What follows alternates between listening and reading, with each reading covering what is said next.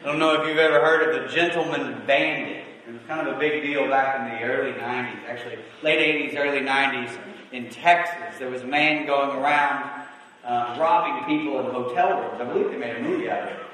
Robbing people in hotel rooms, and he would come in and he was very courtly and nice, and he would say, "Hi, it's good to see you. How have you been?" And they would say, "Great." And he would come on into their hotel room and he would say, "I'm sorry, I'm here under false pretenses. I'm going to rob you." And so he would pull his gun out, which didn't work, and would rob them and get their money. He had lost his job and didn't know what to do, and so just started robbing people at hotel rooms. Ritzy hotel places, with more than just waffles for breakfast. And he would go in and he would rob these people and get their money. And they called him the gentleman bandit because he was so polite and kind. He would ask people if they were comfortable while he was tying them up. And sometimes when it turned out that the person in the room had it worse than he did, he wouldn't rob them at all. He would say, "Could you give me some time to get away?" And they would say, "Sure, yes, we're friends." And he would go over 200 robberies in 2 years. The FBI caught on in Houston and started paying attention to these robberies, and there was just no pattern they could find, and they couldn't find him, they couldn't catch him. And a lot of times, he just had an everyman face. They eventually arrested a man in Houston, and they arrested him because he matched a description that someone that they had drawn. A sketch artist had drawn a description. This man matched that description.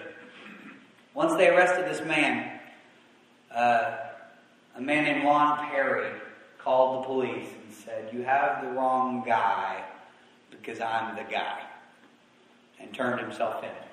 Saying, the gentleman bandit, true to form, said, I couldn't bear having someone else pay the price for my own crime.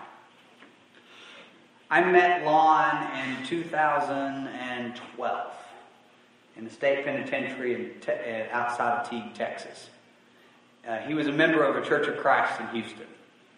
And he was one of the nicest guys, one of the most cordial guys you'll ever meet.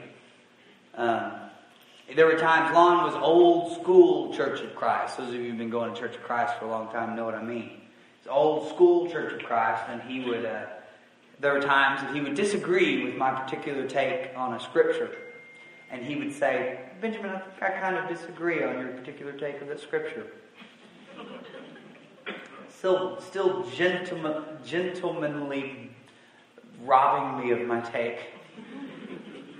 But he was a great guy. He really was. He fell on hard times.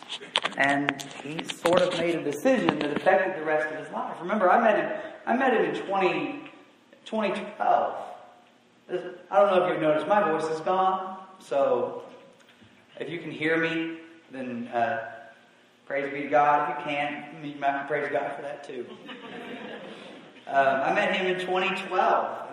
He was arrested in 1991. Lon eventually got cancer in prison and applied. He was in his late 70s, cancer. Applied for just released to be taken home and be taken care of at home with his wife, who was still married to him. And Texas said, "You can't really get by with 200 robberies without us knowing about it and us be lenient." And they didn't let him out. And he would say, "Those are my consequences. Those are the consequences of the things that I did right now, or at that moment in time." Now, one of the things about time that's interesting is that it doesn't stop. It just doesn't stop.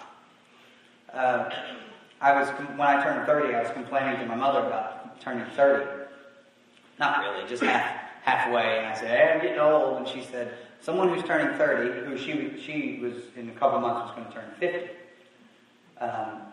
She said, someone who's turning 30 cannot complain to someone who's turning 50. She said, I'm older than you. And I said, yes, but I'm catching you. She said, no, you're not. That doesn't make sense. And I said, yes, it does. 10 years ago, I was half your age.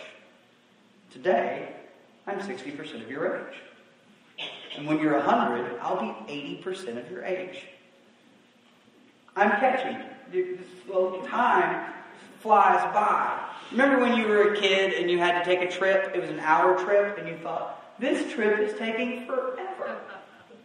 Or when you're 5, it seems like it takes forever for you to turn 6. That's because that next year is a full 20% of your life that you've lived so far. Comparatively. And when you get 70, you think, man, time's just flying by. Because a year, compared to the time you've lived, is nothing. Did I just make somebody pass out? I'm sorry. It's just math, right? I was told there would be no math. But there is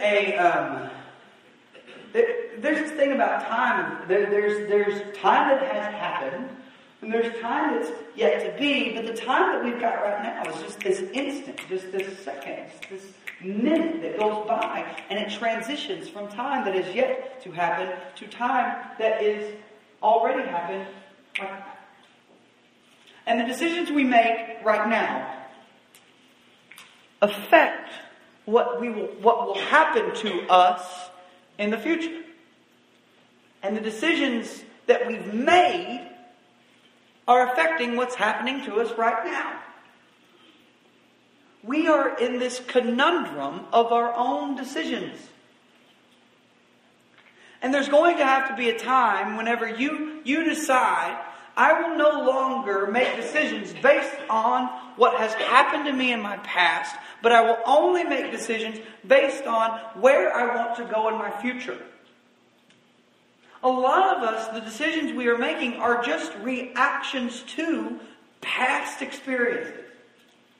Well, I'm not going to do that again because last time I made myself vulnerable to somebody, last time I loved somebody, I was hurt. Well, is your life about managing your past, or is your life about aiming for your future? And for most of us, if we're just going to relax and live life, if we're just going to float down the lazy river of life, as I say, just let the waves take us where they will. We're not thinking about what's going to happen. You're just thinking about what has happened, and you're reacting to it. Just added illustration from last night, or from yesterday.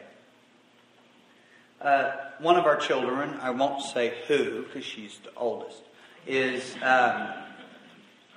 took to doing a face like, just like that. Like a face that we didn't like.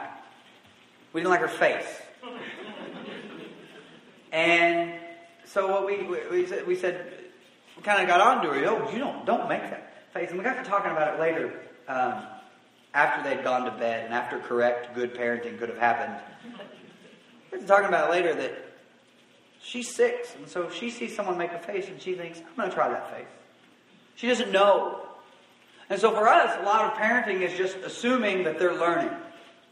This next step is, they're learning something right now. Even though this might not be a face we like, it's still something she's learning. And so, okay, you're not in trouble. We're just teaching you that you don't make that face to anyone ever. Because it's not healthy for you to do that. And so, but what happens is I've seen people make that face, and so I am basing my whole existence, like my whole brain, on the people that make that face are being mean, and so now my daughter's being mean. She wasn't being mean; she was just trying something out. And so, what I want is for her to have a good future. So I should not make decisions based on my past. Peter addresses our tendency to behave a certain way at this present moment. In 1 Peter 4, he says, since therefore Christ suffered in the flesh, arm yourself also with the same intention. For whoever has suffered in the flesh has finished with sin, so as to live for the rest of your earthly life no longer by human desires, but by the will of God. How many of you have an affinity for something like a food that's unhealthy for you? Yeah, okay. Wasn't asking for a show of hands, but Wendy does. And no one else. The other day I was cleaning out my car, and apparently at one point recently someone had a McDonald's biscuit in my car. And so there were McDonald's biscuit crumbs in my car. And I didn't think, ooh, gross, there's old food in my car. I thought, ooh, a biscuit.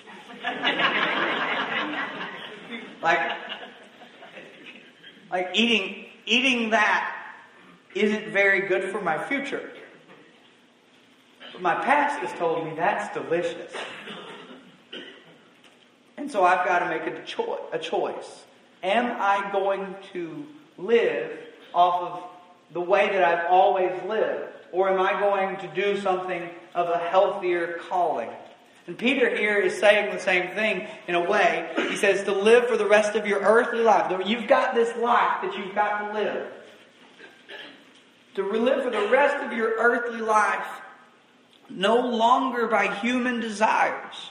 Not by what you've tasted or been tempted by or given into in the past, but for the will of God. And see, if you're going to live by the will of God, it's going to change you in the future. It's going to change you in what's coming up.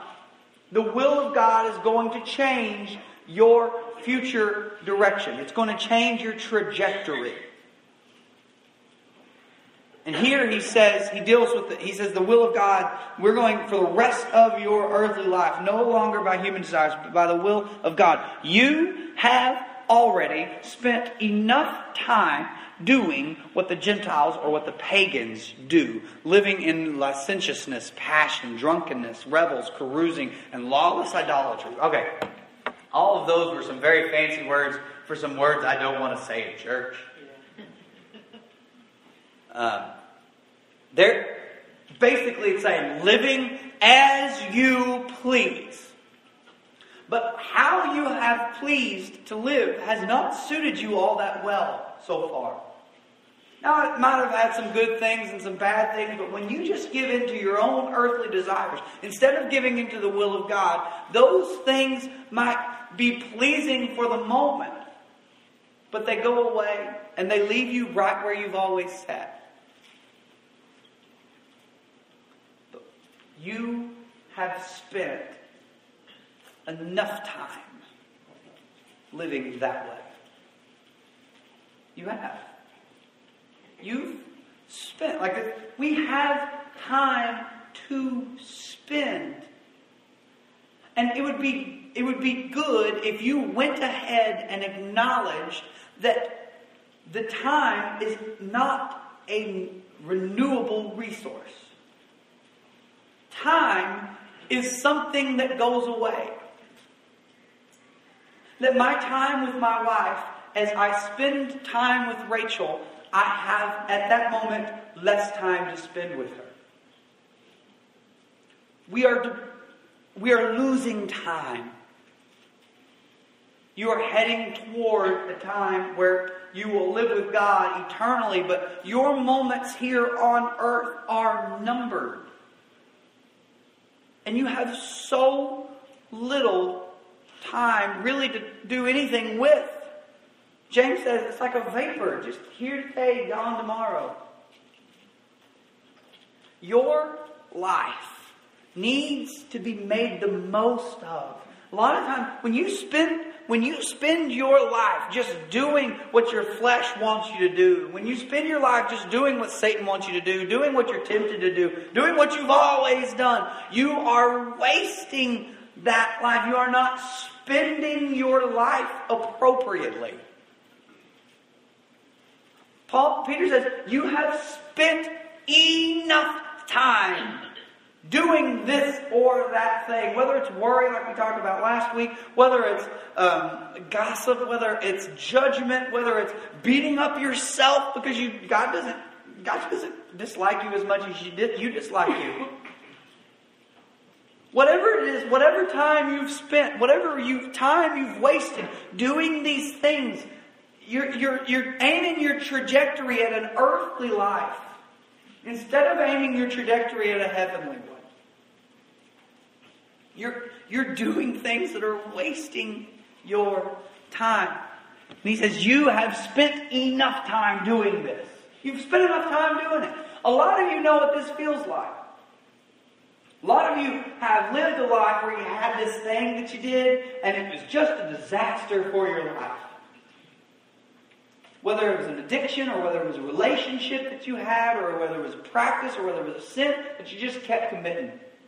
We have so many people in this church who have come out of addiction. I don't know if you know that. Come out of addiction, and they're living lives as addicted people, but not giving in to the addiction. You give up that way of life. You stop wasting time.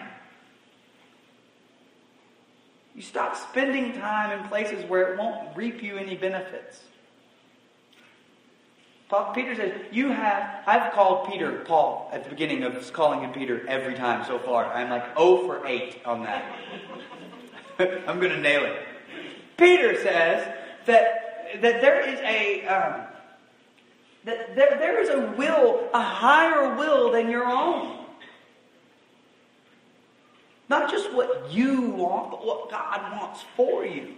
The will of God is what He has called you. It's how He's called you to live. It's how He's called you to spend your time. Because your time is numbered and it's valuable.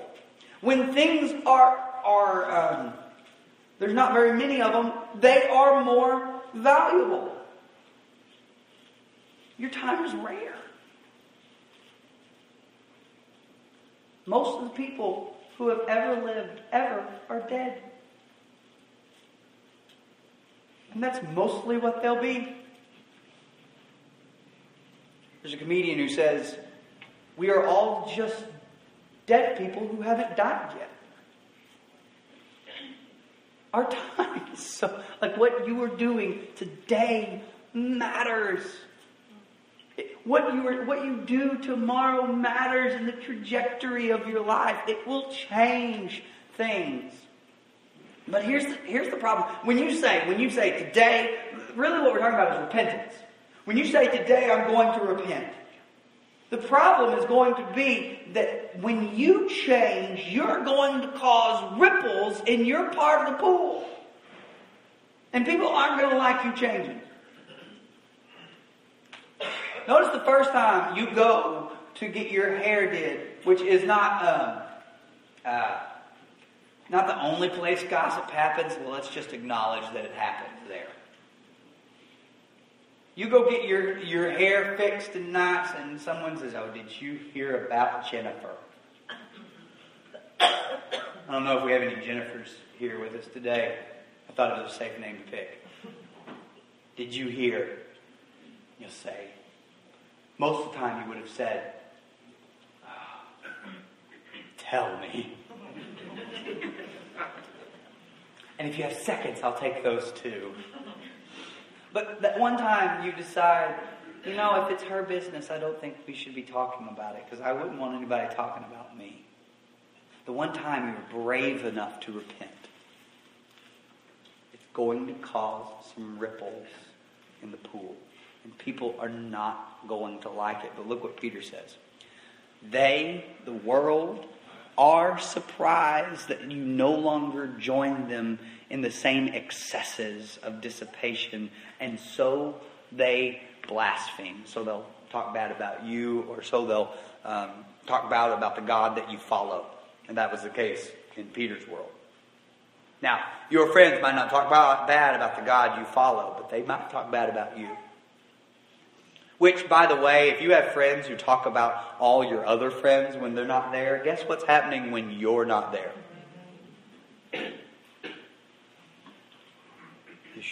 they shan't be trusted. He says that you're going to cause some ripples, and they are not going to like it. They will have to give an accounting to him who stands ready to judge the living and the dead. There is only so much time to mess with. You've only just got so much time. Why are you wasting it on you when you could invest it in something so much bigger than yourself? And you may cause some ripples, and you may cause some confrontations, and you may cause some conflicts when you turn and say, I'm not walking the same path everybody else is walking. Because my time is valuable. So I'm going to spend my time talking positively about people. I'm going to spend my time uplifting others. I'm going to spend my time in healthy activities. I'm going to spend my time in prayer. I'm going to spend my time with people I love. I'm going to spend my time at church, with my church, in my small groups. By the way, if you haven't joined a small group, get to it. We have plenty of space. If you want to be a part of a small group and you don't know which one you go talk to Tracy. Or come talk to me. Preferably go talk to Tracy.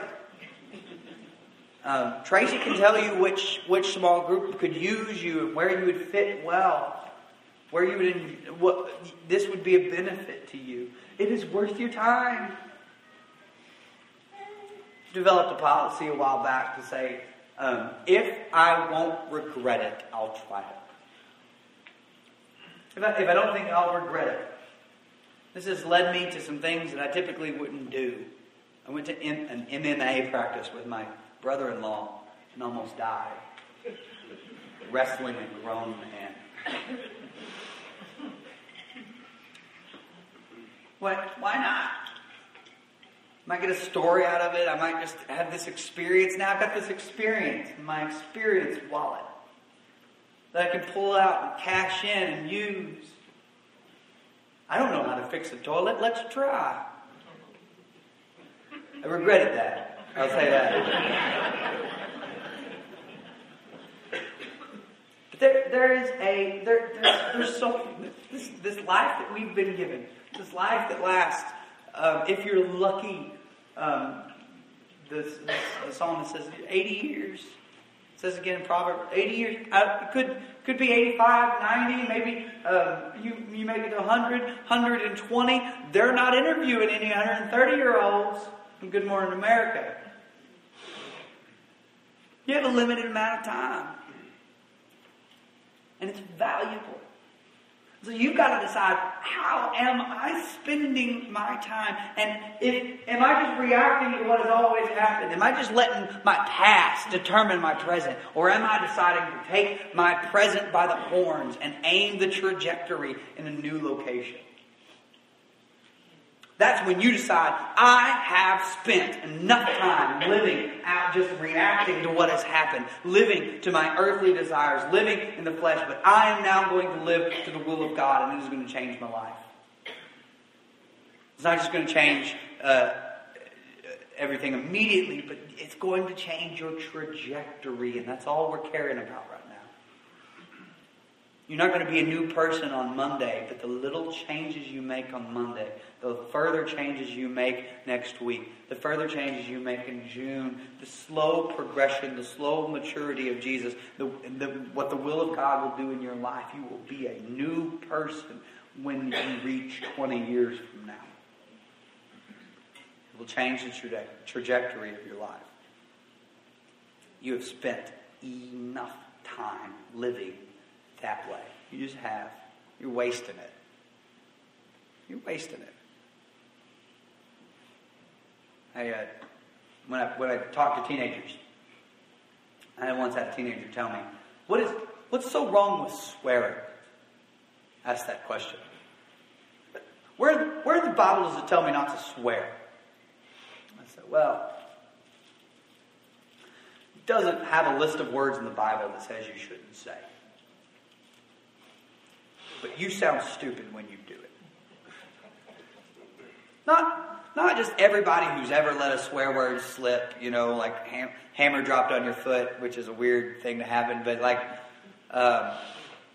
that's gonna, people swear. I'm actually pretty proud that I'm a preacher that people swear around. I am. For some reason, they don't care. And that sort of makes me happy. Some of you were just like, sweet, I can start swearing.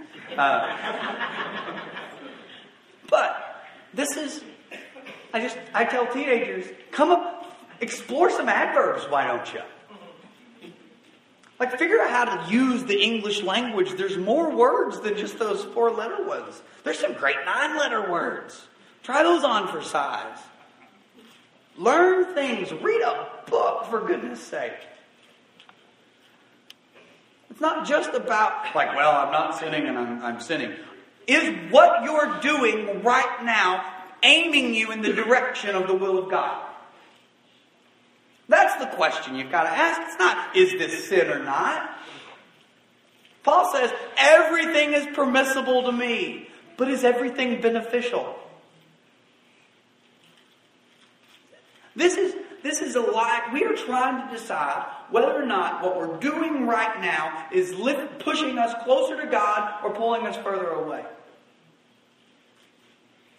It's not a matter of salvation anymore. It's a matter of relationship. Because if you're in a relationship with God, you will find salvation.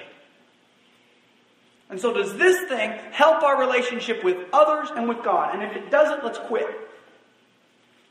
If it does, let's just keep doing it and find other things like it. Because your time is valuable. Your time, the way you spend your time right now, matters. Lon was an excellent example to his fellow inmates. I believe a lot of people started following Jesus because they first started following Lon. While he was in prison, he did so much good. And while he would have rather not have been in prison, there was a moment where he had to decide, I'm going to stop wallowing in my past and start living for the will of God.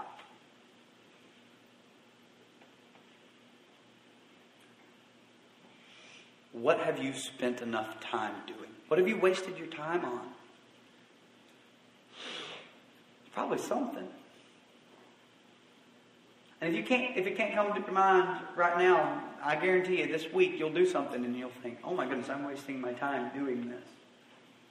This is a waste of my time. Worry, waste of your time. Gossip, waste of your time. Just getting angry at every little thing, a complete waste of your time. It's not worthy of how valuable time is.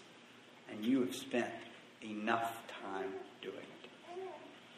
If you need to repent this morning, you say that I've spent enough time in this part of my life, in this part of my life, I've spent enough time doing all this mess. And I want to change. Today's the day. Why waste the time you get the rest of the day? Why waste the valuable time you get on Monday? Don't waste it doing something else. But instead, spend it on something valuable.